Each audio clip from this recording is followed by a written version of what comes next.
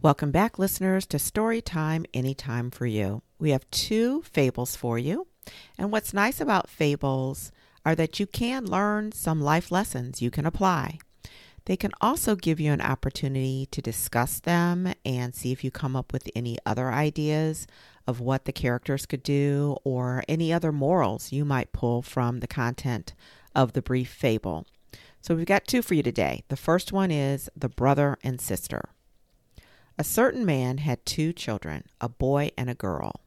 The lad was a handsome young fellow enough, but the girl was as plain as a girl can be.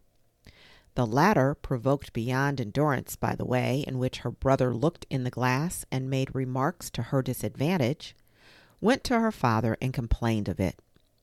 The father drew his children to him very tenderly and said, "My dears, I wish you both to look at the glass every day.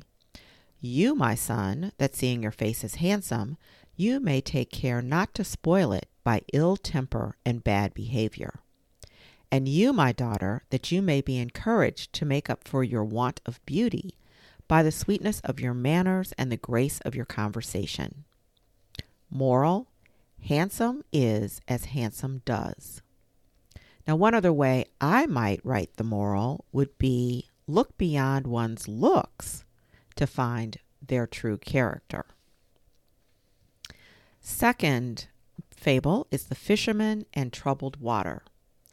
A certain fisherman, having laid his nets in a river, took a long pole and started beating the water to frighten the fish into his nets.